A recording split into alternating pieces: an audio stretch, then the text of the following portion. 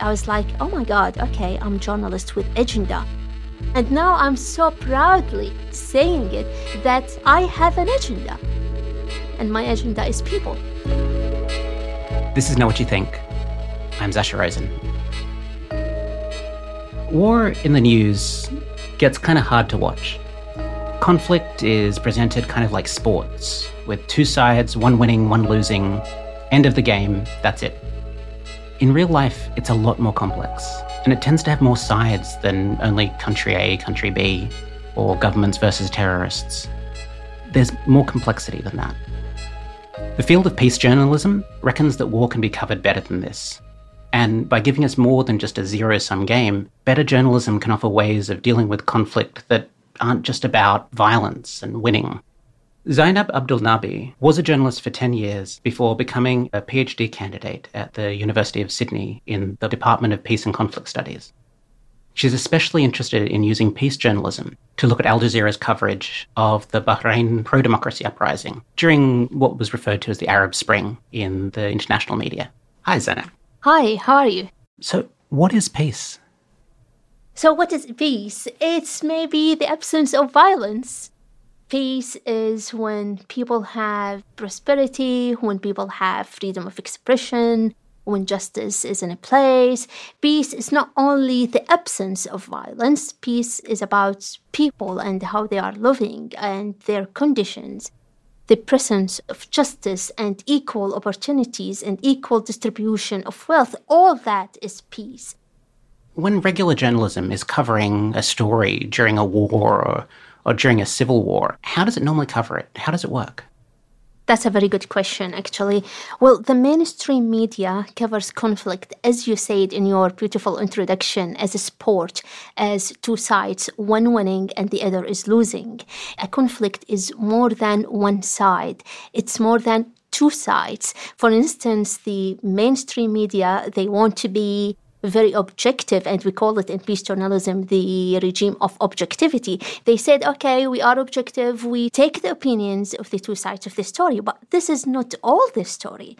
There are the ordinary people, the marginalized, the sidelined. All these people have voice and should be covered as well. So in a regular news story, a news journalist will go to the field, will cover it, will see what's happening on the ground. If it's a war zone or if it's an explosion, he will report about how many were killed in this explosion, how many people get injured, for instance, and then they will gather their information from official sources. Because official sources are perceived as factual and they have more credibility than ordinary sources or ordinary people. That's how a regular news story is reported. Are there strengths of the traditional approach? Or do you think it's generally not a very strong way to do journalism? I don't think it is a very strong way to do journalism. I'm criticizing it, actually. And peace journalism came to revolt against this traditional journalism because it's very shallow. It doesn't tell you anything about the story. It just tells you how many were killed, how many were injured, what's happening on the ground. Almost like it's racking up numbers on a scorecard. Exactly. It doesn't tell you what's happening underground. It doesn't tell you why this is happening. It doesn't explain the conflict. It doesn't give you anything about the conflict formation. So you, as a listener or a viewer or an audience, you will hear the story. You will know what's going on now, here and now, but you'll not be able to understand why it did happen, what causes it, and what is the consequences and implications of it. Peace journalism is all about conflict resolution, it's all about peace building, it's all about conflict formation and context and background. So in order to cover a story, you have to mention why this story happened first. What leads to this story? What leads to this conflict? And if I'm talking about conflict, I'm not only talking about war zones. I'm talking about carbon tax. It can be a conflict, for instance. Immigration policies can be a conflict. So conflict is each issue that has different opinion or conflicting opinion about it. Peace journalism is not only when it comes to war zones. It can be applied even in our daily journalism work. What other voices do you find?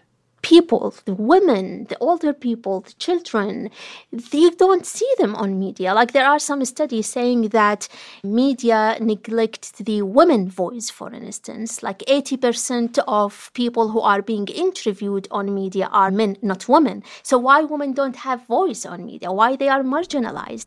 Why the poor are marginalized? Like, for instance, if I'm talking about the Arab Spring or the protests, why don't I talk with poor people who protested, for instance?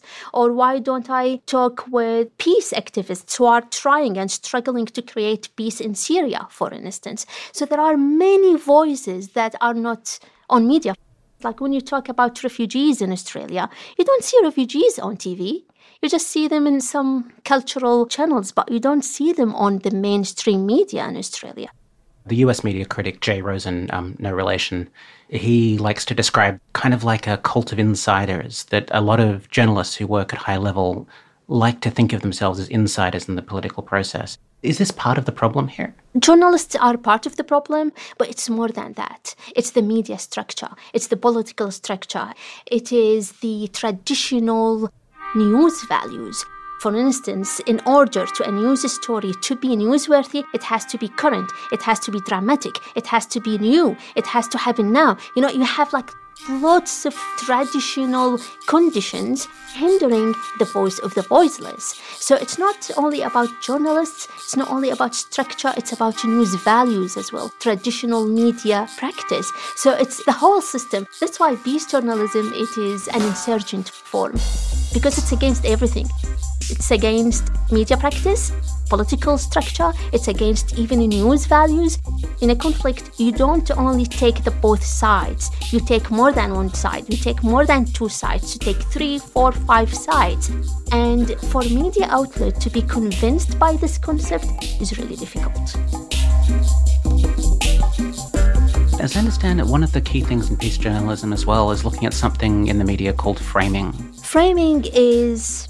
it's all about what you include in a coverage and what you exclude from a coverage. The way you frame a story. So in peace journalism, framing, it means when you include peace in coverage, when you include the people's voice in a coverage, when you include the background and information and context, when you include all these elements, you are creating a frame. If you are excluding the peace journalism elements, you are creating a war journalism framing. So you are creating a peace journalism frame or peace journalism frames if you are including the peace journalism elements. This is how framing is important. It's what you include in a coverage and what you exclude, because it affects your understanding to the conflict. So war journalism is the more sports-like journalism with winners and losers. Exactly. And peace journalism, I understand, is meant to be more like medical journalism. Exactly. That's a nice description. It's like health journalism. If you have a disease like cancer or something and you want to fight cancer, how can you fight it? You have to talk about the causes of it. What's the medicines? How can we cure it? This is how peace journalism works. I have a conflict. I'm aiming to resolve it. What's causing it? What's the problem here? I have to go to the roots of the problem in order to cure it. Like what happened in medical journalism, I have to look for the problems or the disease and how it happened and how can I cure it. Journalism should work the same way. And it sounds like medical journalism, it's not about assigning blame, it's about getting things fixed. Exactly. Getting things fixed. The peace journalism definition is when you give peace opportunities so you can get non-violent responses to conflict.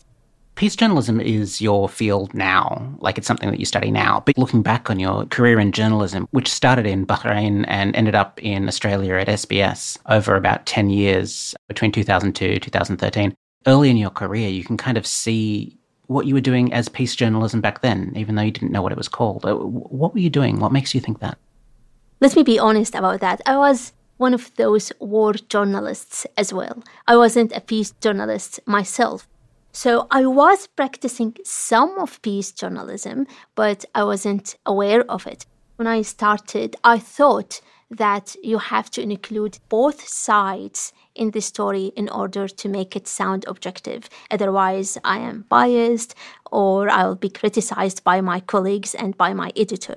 So I was aware of all that, and I don't have the theory of it. So my colleagues were accusing me of being biased whenever I include the voice of the voiceless, or the voice of the ordinary people, or the voice of human rights activists. So ordinarily you might include, say, the government and opposition, and they were getting upset that you included more voices than just those two? So I was editing a human rights page in Al-Wasat newspaper when I was working in Bahrain. And at that time, officials actually refused to talk to us. And human rights activists talk to us sometimes, but there are the people. So I had these options just sometimes to include the voice of the ordinary people, especially when I talk about discrimination, especially when I talk about poverty, especially when I talk about unemployment. So when I get this story, my colleagues would say, well, this is not journalism. This is not objective. This is not professional. This is not balanced. And between me and myself, at that time, I didn't have any academic background about peace journalism. I was thinking, oh my God, I'm an advocate journalist or something, maybe included in this story. I'm not really objective. So I was thinking of myself like that. But now, realizing what peace journalism is, I know what I was doing was part of peace journalism. Why did you want to include those voices at the time? Maybe it's something in myself. I care about people, I care about human rights, and I do have a belief that these people should be heard, should be covered. And they are suffering. They are suffering from discrimination. They are suffering from poverty. And if I'm having a human rights page, then their voices should be prioritized. That's what I'm thinking in myself, but I wasn't there enough to announce it or to declare it. I was like, oh my God, okay, I'm a journalist with agenda. But what kind of agenda? With people agenda. That was my agenda, and now I'm so proudly saying it that I have an agenda. And my agenda is people, the voice of the voiceless.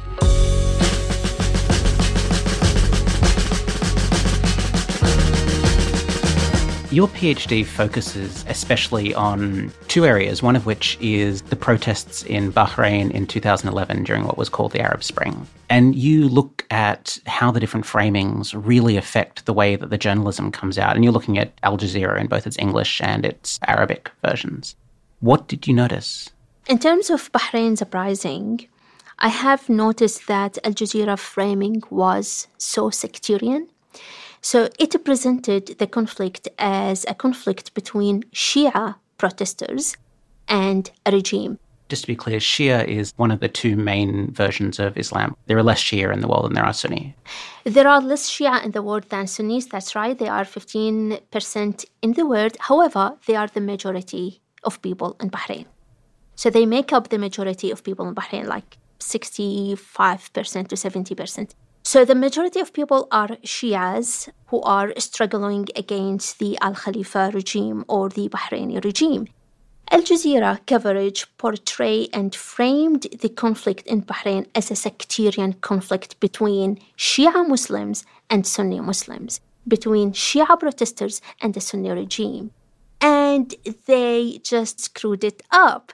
This is not the reality. So one of the reasons that was easy is because the regime is mainly made up of Sunnis. That's right. And the assumption is that Sunnis will be on the same side by the media. And I'm not saying that their framing was sectarian because they intended to, but they didn't do their research. They didn't go to the background, to the context, to the conflict formation. The majority of the protesters are Shia. That's not any true. That's true. The majority were Shia. But why they were Shia?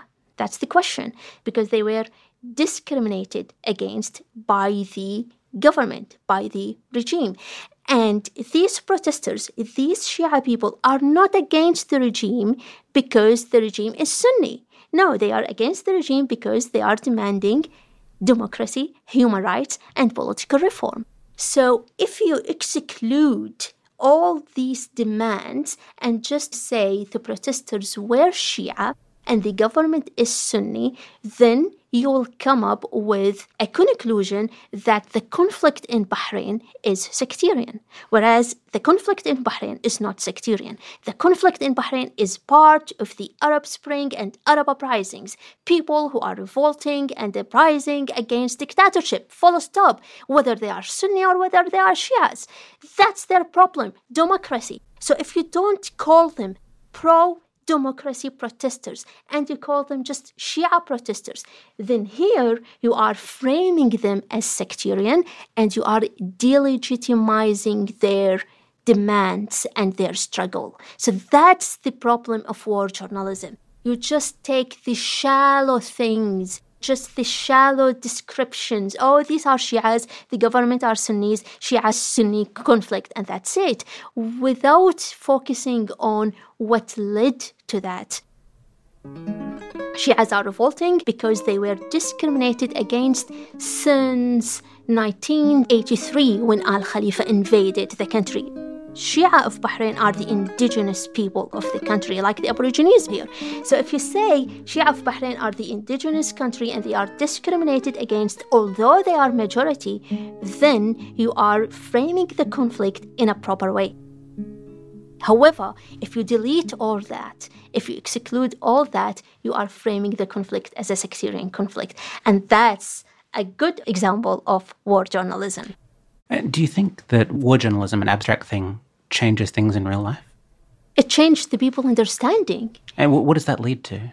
Like, for instance, if you see, not lots of Arab people were sympathizing with Bahrain's uprising or knowing what's going on in Bahrain because of the media. So media is facilitating protest movement. For instance, Al Jazeera did excellent work in Egypt. Al Jazeera did excellent work in Tunisia. Without Al Jazeera, without its facilitative role, you will not see the downfall maybe of the regimes. I'm not exaggerating a lot about the role of media, but it played a significant role. So if you facilitate people's struggle in Egypt and Tunisia and Libya and Syria, and you don't facilitate the same struggle in Bahrain, then you don't make people sympathize with this revolution. Although the United States has a strong relationship with the Egyptian regime, they were not able to support Hosni Mubarak because of the media, because of people, because all world is watching. When CNN appeared, there was no chance to commit any human rights violations explicitly or in a clear way because there was a very popular phrase, all world are watching. So you cannot kill people if the world is watching. You cannot violate or you cannot crack down heavily on people if the whole world is watching. However, if you don't have any media coverage and people are just shouting in vain, then you can do whatever and you can silence them. And from 2011 until now, until 2017, people are struggling using peaceful methods, peaceful means without any media coverage. Do you think they get more coverage if it was seen as like a violent conflict? That's the problem. That's why there are voices now in Bahrain calling for violence. They say, okay, we don't want to impress the world anymore. No one is supporting us. The West is not supporting us. We don't want human rights organizations' statements. That's enough. This doesn't change the reality. Let's use violence. So, not focusing on human rights violations and not focusing on peaceful struggle can make it unpeaceful, can make it violent. And this is what's happening now in Bahrain. There are many voices demanding using violent method because they say, okay, we have lots of political prisoners, we have lots of martyrs, people who were killed while protesting peacefully, and no one is caring about us. Let's use violence. Maybe it works, So that's why giving them voice and focusing on struggle is very important. That's why media is very important. It can enhance the human rights situation. For instance, if there was pressure on the Al Khalifa regime to stop human rights violations and to give voice of the voiceless, then the reality will change, I think. Zainab, thank you very much for coming in. Thank you so much for having me. We'll put a link up to Zainab's earlier article on peace journalism on our show page and in the podcast notes for this episode. You can hear more episodes of Not What You Think at fbiradio.com/notwhatyouthink, and 4 seasons worth of archived episodes. And there's a whole bunch of other great FBI podcasts at fbiradio.com/podcasts.